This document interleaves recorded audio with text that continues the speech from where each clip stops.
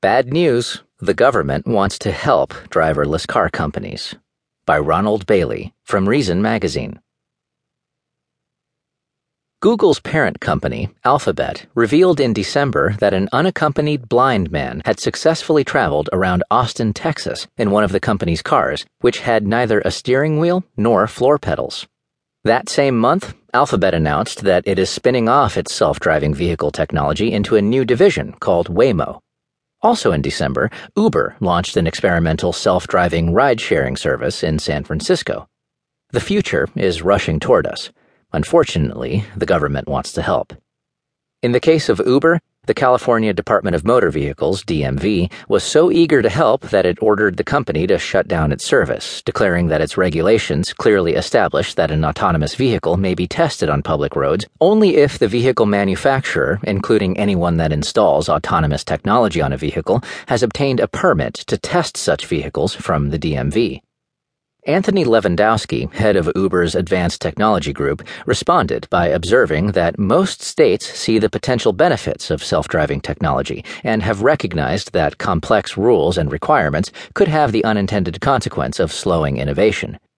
By refraining from excessive regulation, added Lewandowski, these jurisdictions have made clear that they are pro-technology. Our hope is that California, our home state and a leader in much of the world's dynamism, will take a similar view. Uber moved its self-driving fleet to Arizona. The U.S. Department of Transportation, DOT, likewise wants to accelerate the next revolution in roadway safety. So in September, naturally, the agency issued a 116-page federal automated vehicles policy that outlines a 15-point design and development checklist applicable to the makers of automated cars. In case that was not enough help, the agency then issued a 392-page notice of proposed rulemaking to mandate that all new light cars talk to each other using a very specific vehicle-to-vehicle V2V technology. Instead, these rules are likely to slow down innovation and development. Compliance with the agency's 15-point safety assessment is supposedly voluntary, but woe betide any company that fails to file the proper paperwork. Even more worrying, the DOT is calling for a shift from the current regime in which automakers self-certify that their vehicles meet safety standards to a system where the agency tests and approves the product before it can go to market. This would bring all of the speed and efficiency of the federal government's drug approval process to the auto industry.